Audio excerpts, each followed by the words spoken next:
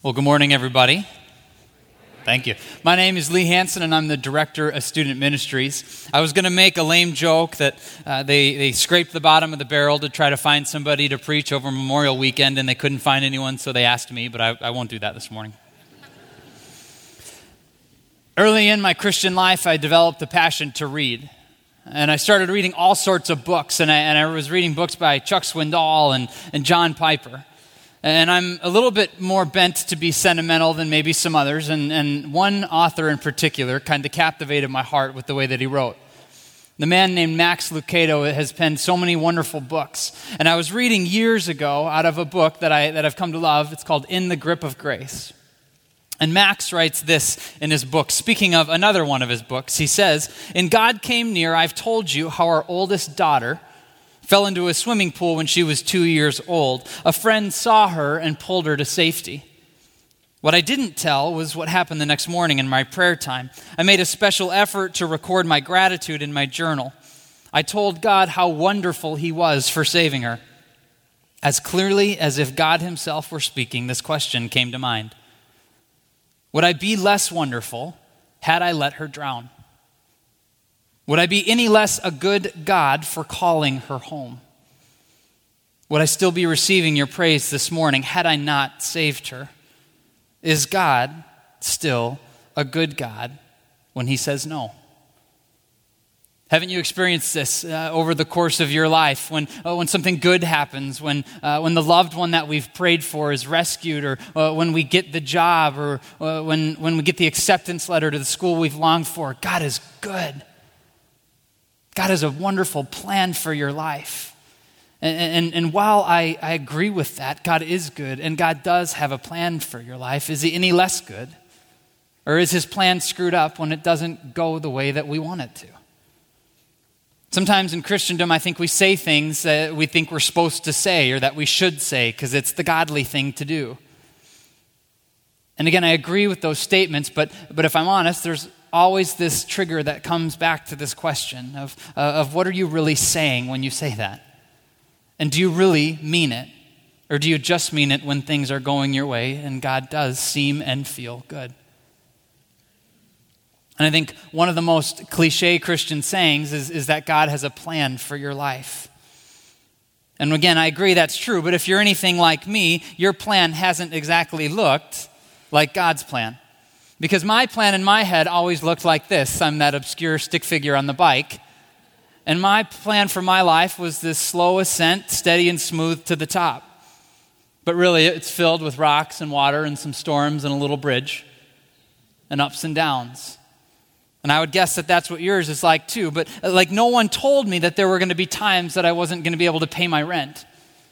And when I was growing up, no one told me about miscarriages and infertility. And in the highlight reel of my head that I rehearsed since I was a little boy, it didn't include cancer and divorce, depression, anxiety, or addictions. And sometimes it's been okay. But really, truly, other times it hasn't.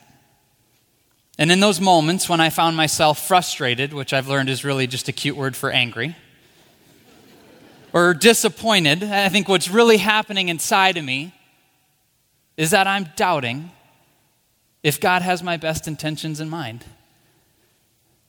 Or sometimes at my lowest points, I'm doubting if God really even exists. Right? Like, God, I come to church, I pray, I really do try to love you and follow you and know you. Are you there? Do you care? Are you listening? Or maybe, like me, and other times, God reveals things to you in those moments. Like the way that we follow God and think that we're entitled to have a life without hardship. Or that while we say that God is our hope with our lips, we find when our finances are yanked from us, or our health, or our happy family, we realize that our hope wasn't necessarily just in God. And what I've observed as I read through the Word, and what I've observed in my own life, and as I've looked and been a part of your lives, is that God's plans aren't just different, but God's plans seem to have different motives than ours. Right? Like it seems from my observations that God's more concerned with who we're becoming than the specific details and events of our lives. I want to read a very familiar, somewhat letter by the prophet Jeremiah from the Lord. Perhaps a familiar text. It's been on greeting cards. It's written on paintings in people's homes. It's Jeremiah 29:11. And the text says this. It says, "For I know the plans that I have for you, declares the Lord. Plans for wholeness and not for evil, to give you a future and a hope." There's a lot that goes into this text, and if we rewind a little bit, what we find that isn't written on the greeting cards and isn't written on the paintings is that this text and this letter was written to God's chosen people, the Israelites, who were in captivity. They were literally being held in a place that they didn't want to be, and not just for a short amount of time, for over 70 years. "For I know the plans that I have for you." And there were these prophets. Jeremiah was a prophet, and a prophet is literally someone who brings God's word to people. And there were false prophets, people that were claiming that they were hearing from God, telling the Israelites that it was going to be over soon, that don't worry, it's going to end quickly, and it'll all be well. But God's word says, "For I know the plans that I have for you, plans for wholeness, not for evil, plans for a future and a hope." And I don't know about you, but if I were the Israelites, I'd be beginning to wonder if that was really true. If God had forgotten about me, or if something was wrong with his plan.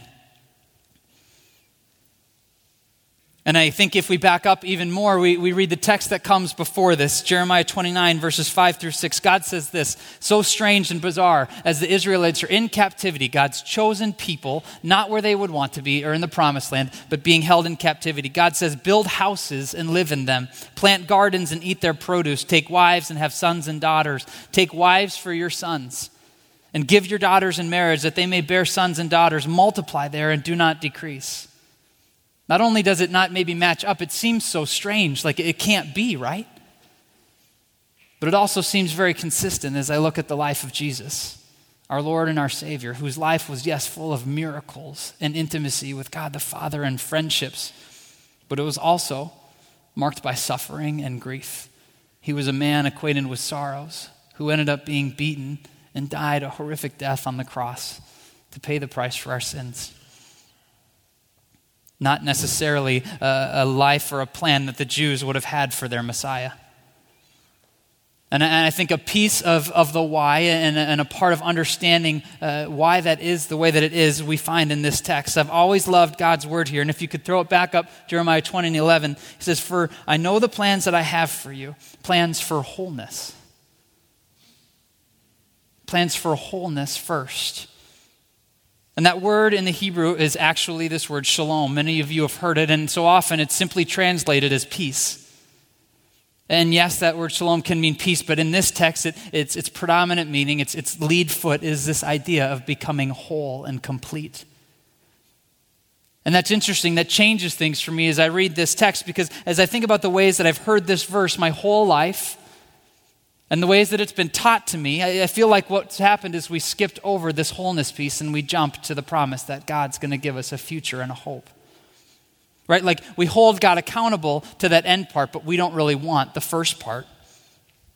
But the thing is that we can't really have a future and a hope, one worth living anyways, if we skip God's process of making us whole. And as I've looked around, and I've seen wholehearted people that live their lives for Jesus, I wondered, what does that process of being whole look like? And I think sometimes it's the journey where we let things in our lives die.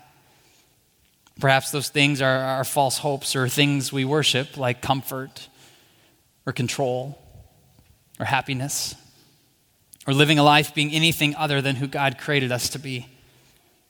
And I think other times in the process of becoming whole, things in us need to come to life. Things like learning how to be content in hardship, or trusting who God says he is over our circumstances or how we feel.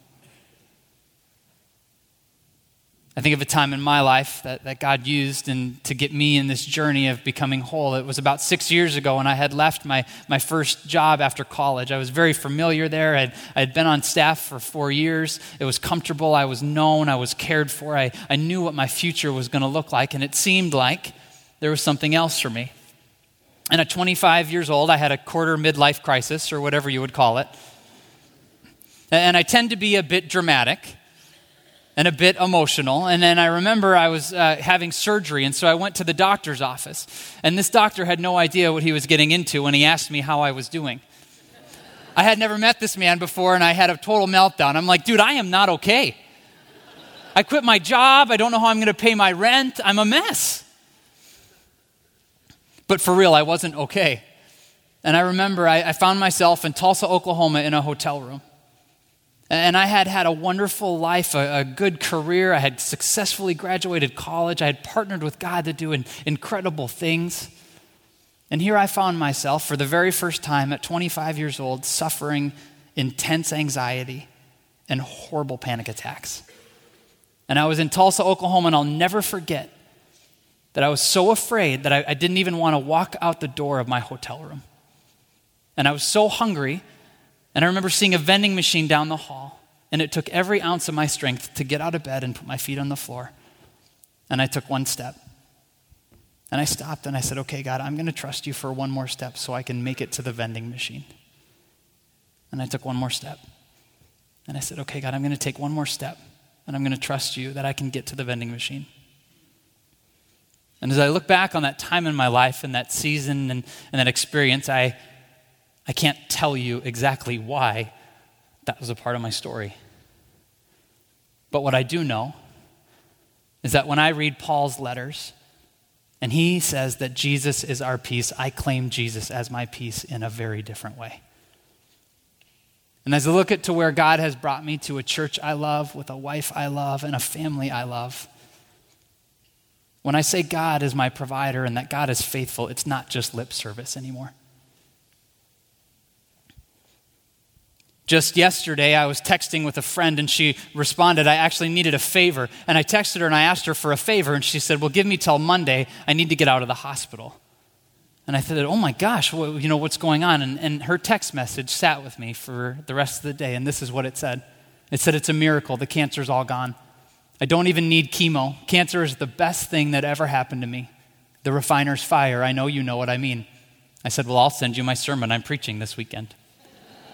And I'm going to preach about it. And this is the part that stayed with me. Please do. We have 0 cancer in our family. Was stunned when I learned I had it. By thanking Jesus for my trial, I found joy in cancer. I found joy in cancer. And I had to stop and just think, Gail, what do you know about God that I don't, that you can say you found joy in cancer? And what did God teach you? And what did you learn about his character and his comfort and his provision and his intimacy and his love as you walked through cancer with him, that you can say, I found joy in cancer? And I think about the Israelites receiving this letter. And while we know some of the details and events of how they got there and why it happened, we don't know the whole story. And I have to wonder what God had for them there. And the ways that they knew God differently, living in captivity, that they couldn't have or wouldn't have, living a life of comfort in the promised land. I think so often we get stuck in trying to understand and know exactly why things happen. And sometimes I think that's the wrong question, because I don't think we can always know for sure why. So what do we do? What do we do when we're frustrated? We're angry, when we're sad, when we're confused, when we don't know. A wise teacher and a good friend of mine said in those times, we interpret what's unclear through what is clear. And we understand what we don't know through what we do know. And I love the way that this letter ends. This is what the Lord says. He says, then you will call upon me and come and pray to me, and I will hear you. You will seek me and you'll find me. When you seek me with all your heart, I will be found by you, declares the Lord, and will restore your fortunes and gather you from all the places and all the nations I've driven you, declares the Lord. And I will bring you back to the place from which I sent you in exile. I don't know why. Bad things happen to good people. I don't know why life is hard sometimes. I don't know why situations don't turn out the way that I want them to all the time, but I know that when I call on God, he hears me. And I know that in the midst of the lowest and darkest moments of my life, that if I seek God, I'll find him. And that he has no greater desire than to bring me back and to restore me into wholeness. And I see how faithful God is in the life of Jesus Christ, who came for the very purpose to bring us back and to restore us to a God that's wildly crazy about us. That's a God worth knowing, and that's a God worth trusting. You know, one of my favorite parts about speaking, I've shared it before and I'm sure I'll share it again, but it's that I get to spend so much time just reading and studying and talking to God and praying. And in that process of getting ready for this weekend, I had a Max Lucado moment, and it seemed as if God was asking me, Lee, if your life looked more like Job's for the rest of it, if I took away your wife and your finances and your health and your family, would it be enough to know that I still love you? If I took it all, if your life never looked the same, would it still be enough to know that I love you? And I don't know. I don't know how to answer that question, but I know God's asking me to press into it. And so that's what I'd like for you to do. Over this next week, I'd love for you to ask yourself those two questions. Write it in your journal. Ask your spouse. Talk about it with your kids. Talk about it over dinner on the way to school, whatever it is. But ask yourself that question. Is it enough to know that God still loves me? In sickness and health and poverty and wealth, let us do us part. Is it enough to know that God still loves us? And second, what's the invitation? What's God inviting me to in this journey of wholeness? And in my own personal journey, is he inviting things in me to die? Things that are getting in the way of me following him more closely. Things that I hope in, things that I worship that aren't God. Is God inviting something to die? Or is God inviting something to come to life? A dream that he's planted in my heart. A unique talent that he's blessed me with that I can give to the world. Is he calling something in me to come to life? What's the invitation for me? And my hope is that in that process, as we walk together in this journey of becoming wholehearted people, that we would accept that invitation so that we can experience a future and a hope worth living. Pray with me. God, the only life worth living, though we try so many others, is the life of walking intimately with you. And so often that looks different than what we think it should or what we thought it might or what we hope it would. So in those times, God, when we don't know if it's enough to know that you love us, and that feels real and raw, would we find the strength, and would your Holy Spirit whisper your promises, that when we call on you, you hear us, that when we seek you, we'll find you, and that your greatest desire is to restore us and bring us back to you. Thank that that's possible through what you did on the cross for us, Jesus. Amen.